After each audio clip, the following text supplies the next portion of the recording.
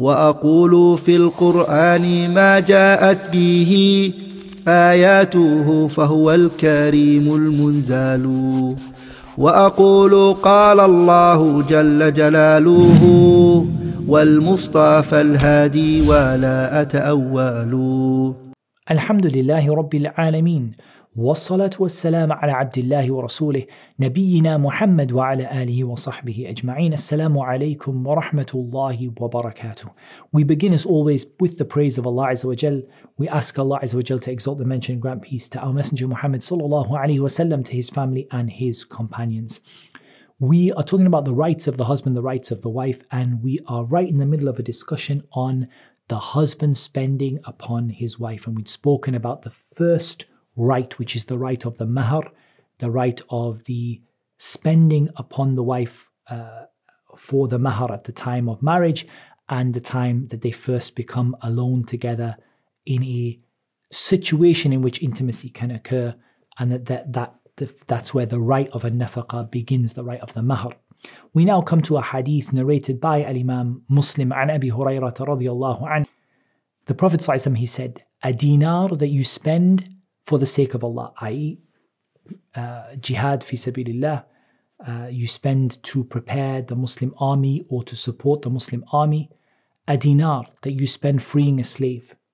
A dinar that you give in sadaqah to a poor person. And a dinar you spend upon your family. Then the Prophet ﷺ, he said, أَعْظَمُهَا أَجْرًا, the greatest in reward. So let me ask you to pause the video. Which one of those has the biggest reward? Dinar. A dinar. So a single gold coin that you give, one of those coins, it goes fi sabilillah.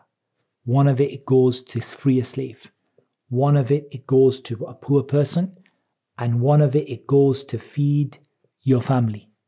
It goes to spend upon your family. Not necessarily to feed them, to spend upon them, their clothing, their food, rent, whatever. Which of those is the greatest in the sight of Allah? What do you think? So inshallah, you pause the video, had a think. The Prophet ﷺ said, أَعْظَمُهَا أَجْرًا الَّذِي أَنفَقْتَهُ عَلَى أَهْلِكَ. The one that is the greatest reward is the one you spent upon your family. And it seems, and Allah Azza wa Jalla knows best, that one of the reasons for this is that spending upon the family, as we said, is an obligation upon the person. Whereas the others could all be voluntary to a certain extent. And the fi sabilillah here, it can be a voluntary contribution. The dinar that a person gives to a poor person can be a voluntary contribution. The dinar in freeing a slave can be a voluntary contribution.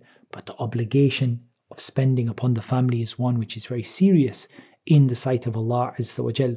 And Al-Bukhari and Muslim narrated from Abi Mas'ud Al-Badri radiyallahu anhu عن النبي صلى الله عليه وسلم أنه قال إذا أنفق الرجل على أهله نفقة وهو يحتسبها كانت له صدقة.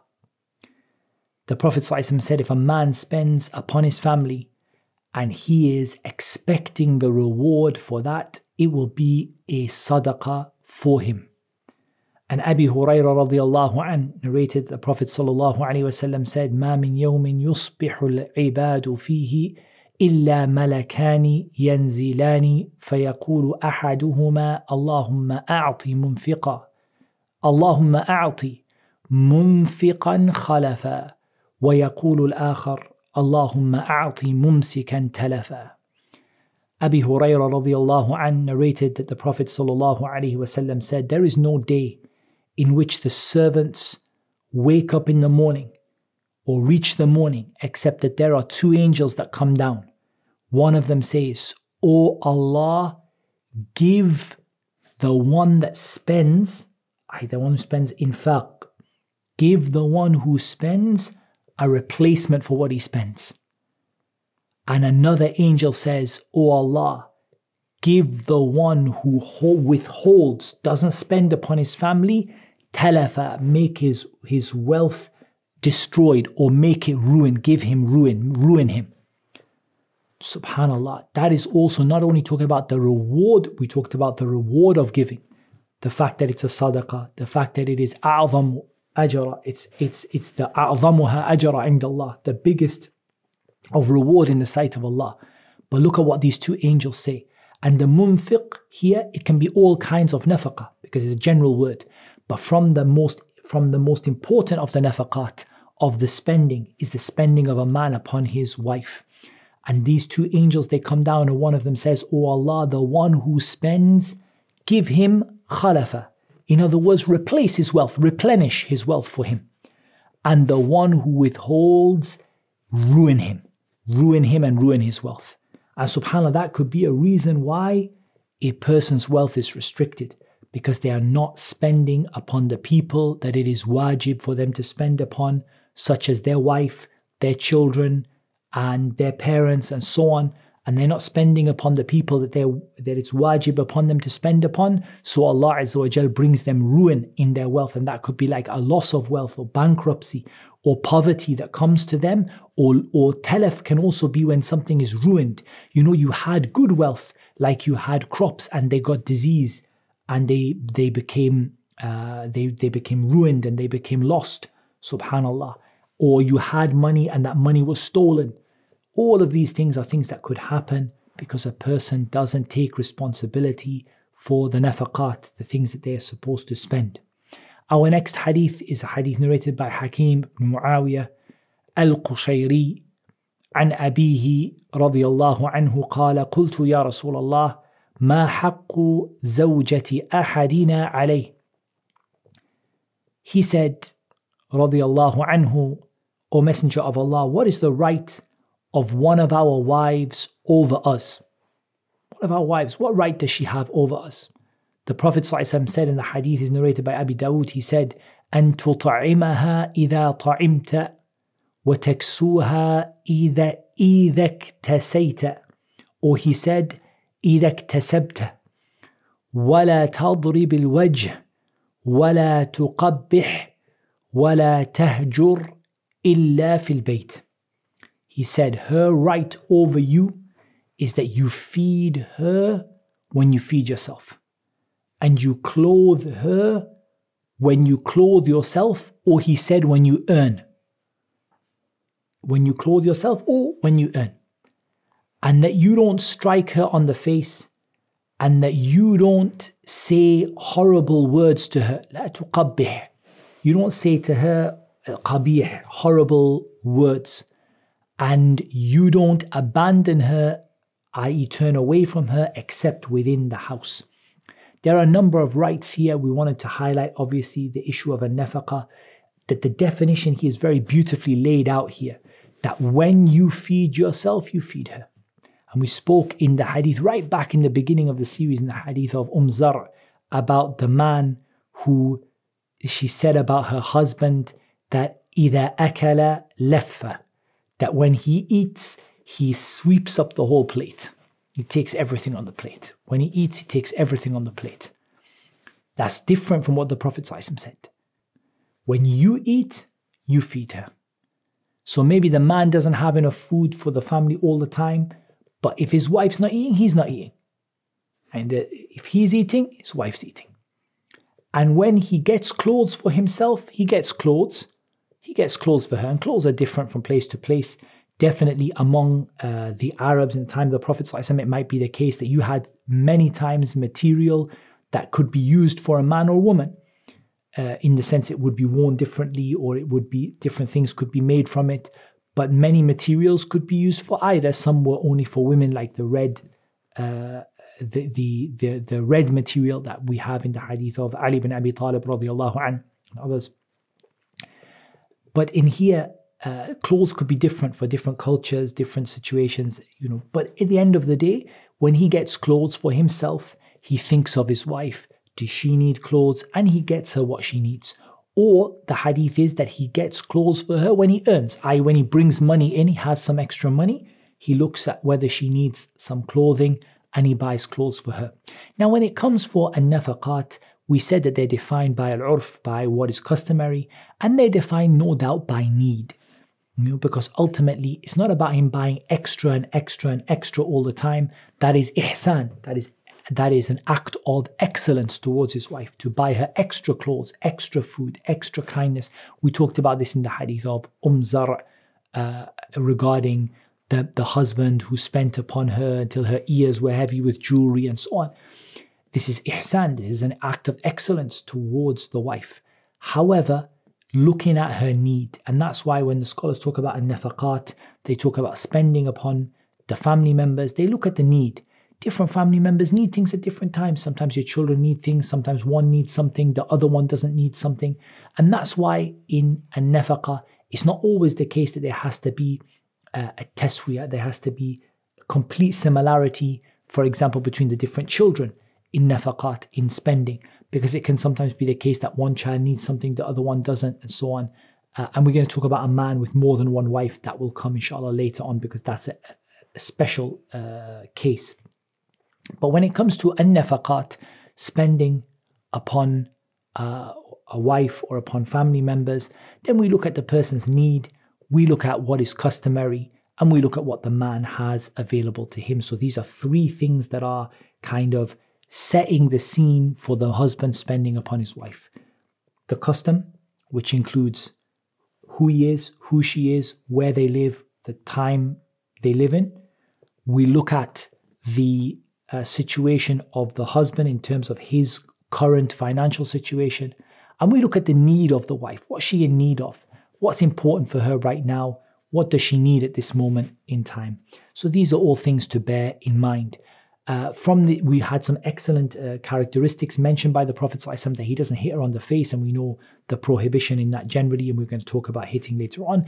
And he doesn't speak evilly towards her, or even tuqabbih, wala tuqabbih could also refer to him belittling her in speech and making her feel low and biting her head off, like we had in the hadith of Zar', that she said that she spoke, and she said that he didn't make this kind of statements about me. I used to speak freely, and he would not find fault with me and make me feel terrible or say horrible things to me. These are all from this word.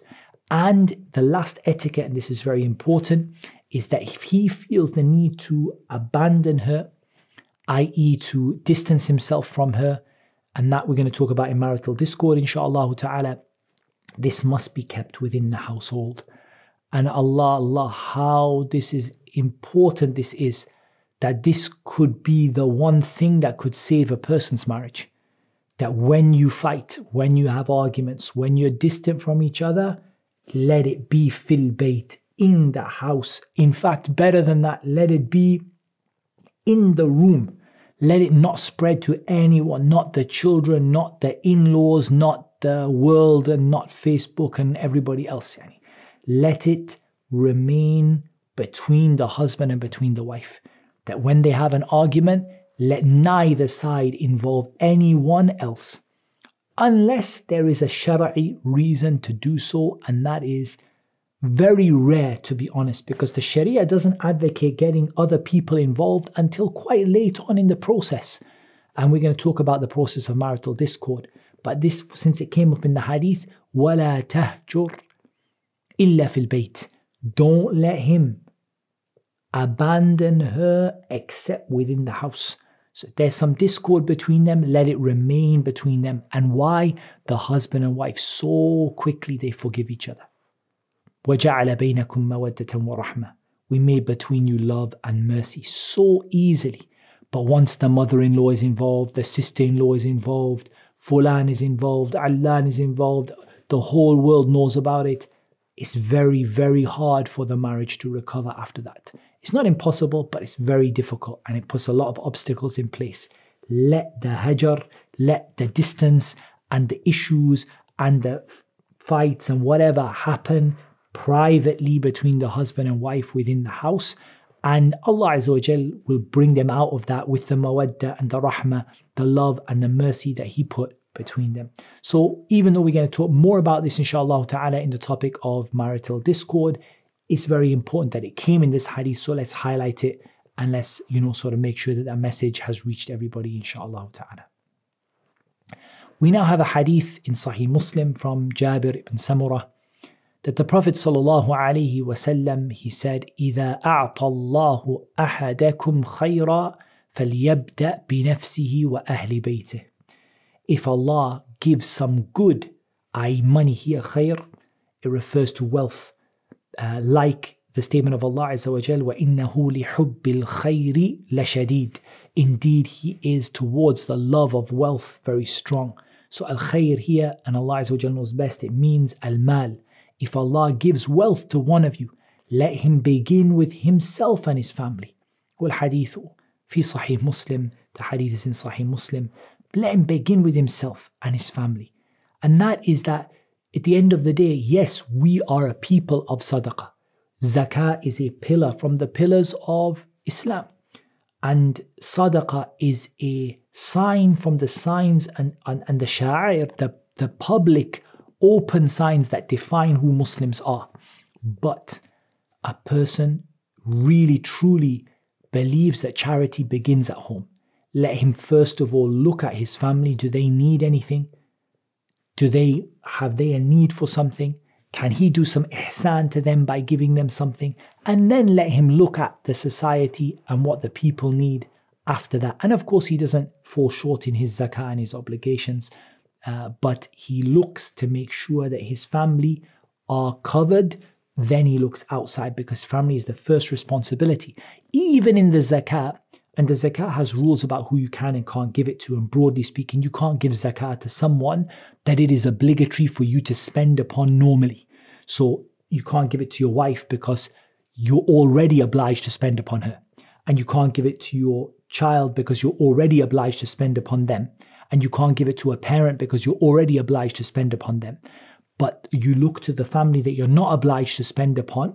Could be a sibling, cousin, whatever. And if they are in need of the zakah, then they are awla, they are more deserving of it. So you begin with yourself and your household, and you look outwards like that. And that's not to encourage selfishness, but that's to encourage to make sure that a person is home situation is settled, and then they look out to give to the people outside of that. And that doesn't mean being excessive. Like Allah Azza wa Jalla said, إِنَّ الْمُبَذِّرِينَ كَانُوا إِخْوَانَ الشَّيَاطِينَ. The people who waste their wealth are the brothers of the shayateen, the brothers of the devils. It's not about being excessive, but it's about looking to make sure that their family are covered first, and realizing that sadaqah starts at home.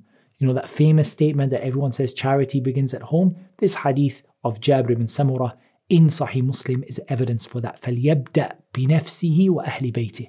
Let him begin with himself, and let him begin with his household before he looks outwards to the other people that he would like to give to. Our next hadith عن أبي هريرة رضي الله عنه أنه قال رسول الله صلى الله عليه وسلم إني أحرج عليكم حق الضعيفين اليتيم والمرأة.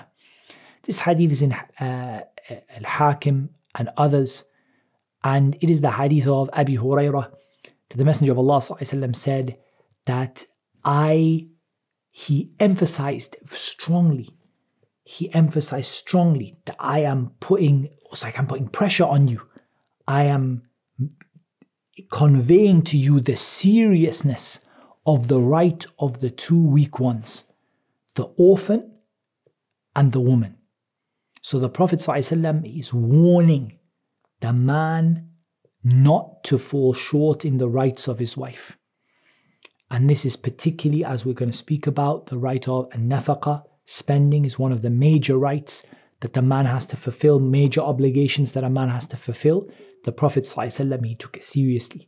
He said, I'm going to convey to you the seriousness of the right of the two weak ones, the orphan and the woman. Meaning these are two people who typically, if the man was not fearing Allah Azza wa Jal, it might be the case that he would see it to be something easy to oppress them. What's my wife going to say if I don't spend on her? What's she going to do? Where's she going to go? Who's she going to run away to? So he might get that kind of attitude. So the Prophet ﷺ made it very clear to him that this is a serious right, and that there is a serious burden upon a person to look after the people who might otherwise not be able to get their rights. And this is important because a person might say, well, when the man's a head of a household, does that not give him the ability to oppress his wife? Or does that not put him in a situation where he has the potential to abuse his responsibility? The Prophet ﷺ emphasized the severity of this. And likewise, the orphan who also, without having a father, would be in a situation where he might be liable to people taking advantage of him. So don't take advantage of your wife in the nafaqat, in spending, or in anything else. That's why we brought this particular hadith in this particular place, to warn against al-dhulm and to warn against people taking it easy as it relates to spending. And more specifically, the hadith of Abdullah ibn Umar in Sahih Muslim, كَفَى بِالْمَرْءِ إِثْمًا أَن يَحْبِسَ عَمَّنْ يَمْلِكُ قُوتَهُ. He said that the Prophet ﷺ said, it is sufficient for a person as a sin to withhold from the one that he holds their provision, and he's required to spend upon them. So she's waiting for him to give food for her. She's waiting for him to buy clothes for her. She's waiting for him to pay the rent or the bill for her house, and he holds that money back. كَفَى بِالْمَرْءِ إِثْمًا. That's enough of a sin for him. Meaning that sin could be the sin that takes him to Jahannam وَالْعِيَاذُ بِاللَّهِ, because he holds back his wealth from the ones that he is obliged to spend upon and the ones that are waiting for him to spend upon and expecting for him to spend upon. And the hadith is a very severe situation that a man withholds. Again, according to what his ability he has. We're not asking a man to spend from something that he doesn't have, but for him to withhold. And we have some men who are spending on things they don't need for themselves, for other things they don't need. And they're not taking care of the people who are expecting them to spend upon them. So that matter is quite a serious situation. And Aisha radiallahu anha, she narrated, and the hadith is in Bukhari and Muslim. She said, دخلت هند بنت عتبة امرأة أبي سفيان على رسول الله صلى الله عليه وسلم فقالت يا رسول الله إن أبا سفيان رجل شحيح. Aisha said that Hind bint Utbah, the wife of Abu Sufyan, she entered upon the Messenger of Allah and she said, O Messenger of Allah, Abu Sufyan is a man who is stingy. لا يعطيني من النفقة ما يكفيني ويكفي بني إلا ما أخذت من ماله بغير علمه. She said, he doesn't give me enough spending for what suffices me and my children, except if I take it from his wealth without his permission or without his knowledge. فهل علي في ذلك من جناح. So is there any blame upon me if I take from his wealth without his knowledge, because he doesn't give me enough to suffice myself and my children? فقال رسول الله صلى الله عليه وسلم خذي من ماله بالمعروف ما يكفيك ويكفي بنيك.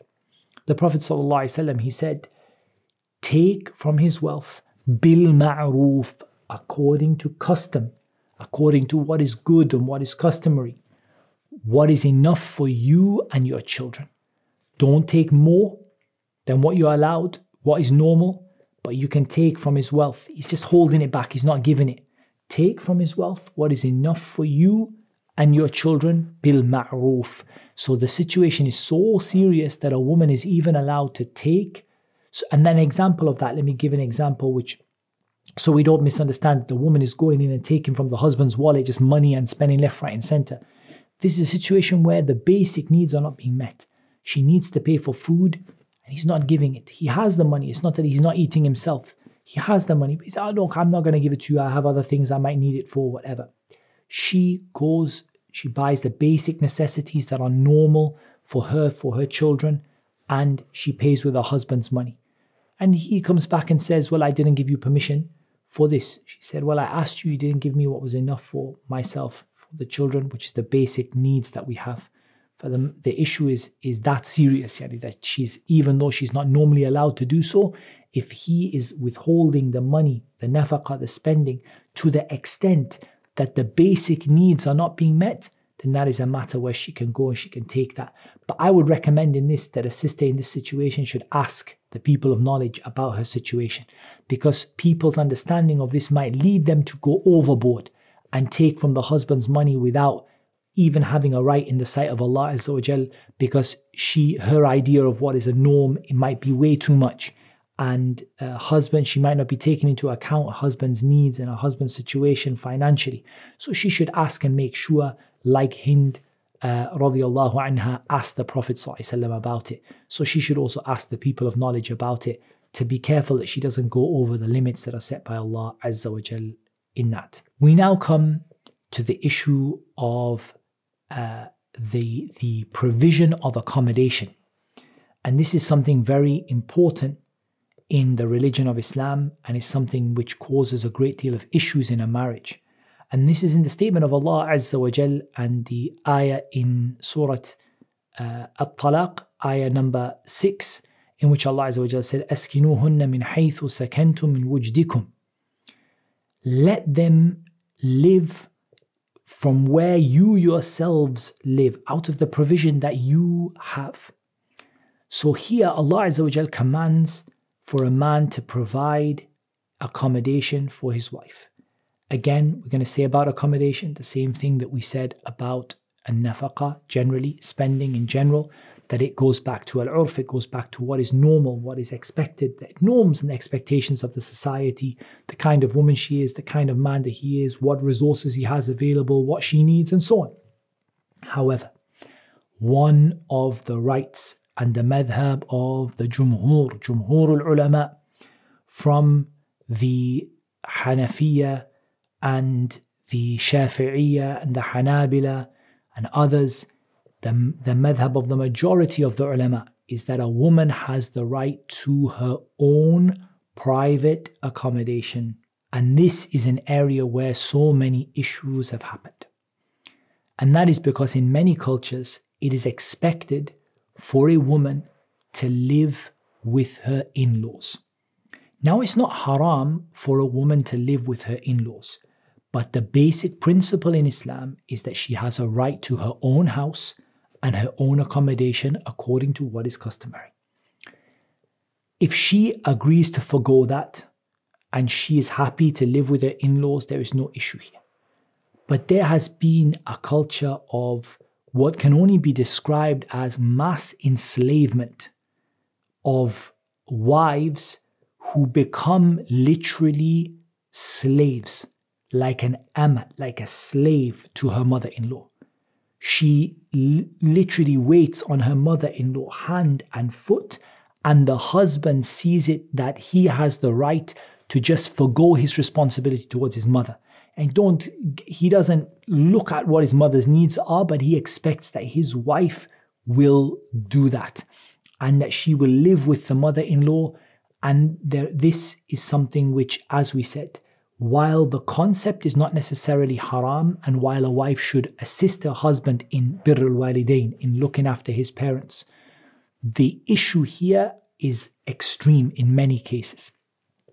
Rather, a wife has the right to her own accommodation, and that is the opinion of the vast majority of the scholars of Islam.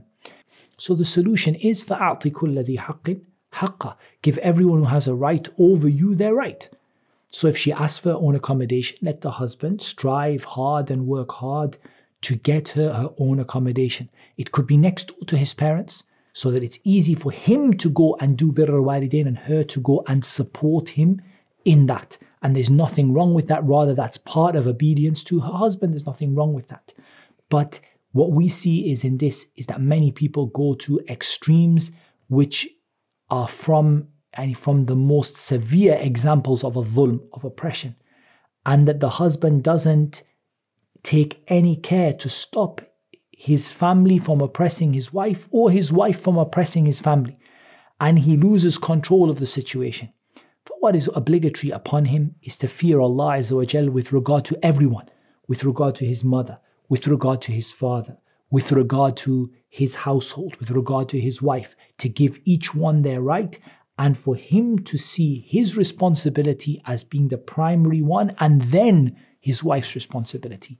So he should give her own accommodation if she wishes. If she's happy to live with the in-laws, there's nothing wrong with that, inshallah ta'ala, if she's happy with that. And he should provide her some privacy in that situation as much as is possible. And if she changes her mind, she has the right to ask for her own accommodation. But she should be patient with her husband. And this is the balance. She should be patient with him. She should wait, understanding that it's going to take some time for him to do that. She should be willing for the house, if it needs to be nearby to where the parents are. And she should be helping along with his parents to serve him by serving his parents. And there's no harm in that, inshallah.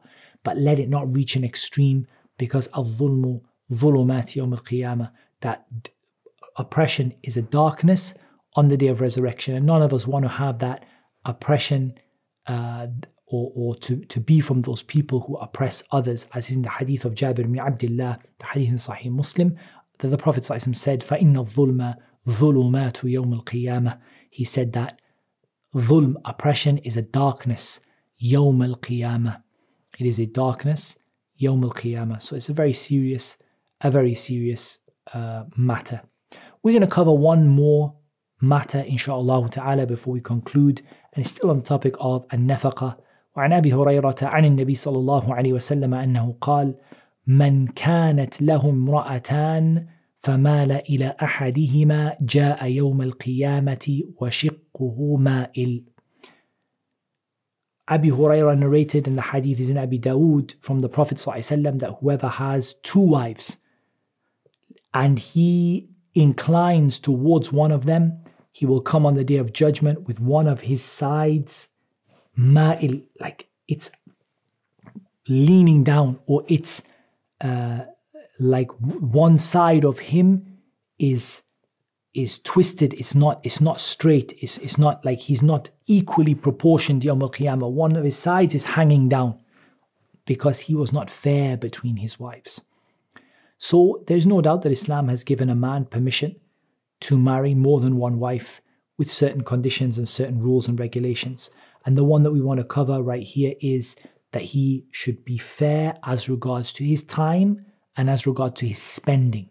Time and spending. As for his heart and his love and which one he loves more, either any is a matter that's not really in his control, and it's not something Allah will punish him for. But he should be equal as it relates to time and money. So the Prophet ﷺ loved Aisha radiallahu anha out of his wives that he had. After Khadija radiallahu anha, he loved Aisha more than any of them. And that's why when he was asked, who do you love the most? He said, Aisha. And then they said, from among the men, and he said, her father, Abu Bakr radiallahu anhu. So ultimately the Prophet ﷺ loved Aisha like that. And even though his other wives were there, he said to Aisha that I'm like you, I am towards you like Abu Zar was to Zar. And some of the scholars, Al-Hafidh ibn Hajar, he mentioned that he said this in front of all of the co-wives. So the matters of the heart is not a matter that a man can control. But time and money is what a man is required to be fair in. And that's why, as it relates to time, he's not allowed to stay with one wife in the time that is for the other wife. And he's not also allowed to be unfair in his spending upon them. So here, this is where we brought it, is as it relates to the right of spending, that if he has more than one wife, that he should be fair and he should not be leaning towards one over the other as it relates to the issue of spending. So that's what we have time for in this episode, inshaAllah ta'ala. We're now going to come onto the rights that are obligations of the woman and her rights towards the husband, because we spent this time talking about the nafaqah, the man spending upon his wife. There are others, but we're just going to try and take them like that, like a bit from here and a bit from there. So we're now going to look at how the wife approaches the obligations towards the husband after we spoke about the husband obligation of spending and providing accommodation and the related rules around that. We're now going to talk about the wife and her obligations towards her husband. And inshallah, we will cover more of the husband's obligations and the wife's obligations as we go through the course, inshallah ta'ala. That's what Allah made easy for me to mention, and Allah knows best. Wassalatu wassalam ala nabiyyina Muhammad wa ala alihi wa sahbihi ajma'in. Assalamu alaikum. If you're enjoying these videos and you'd like to keep up to date with all of the courses we're going to be running, make sure you head over to amauathome.com.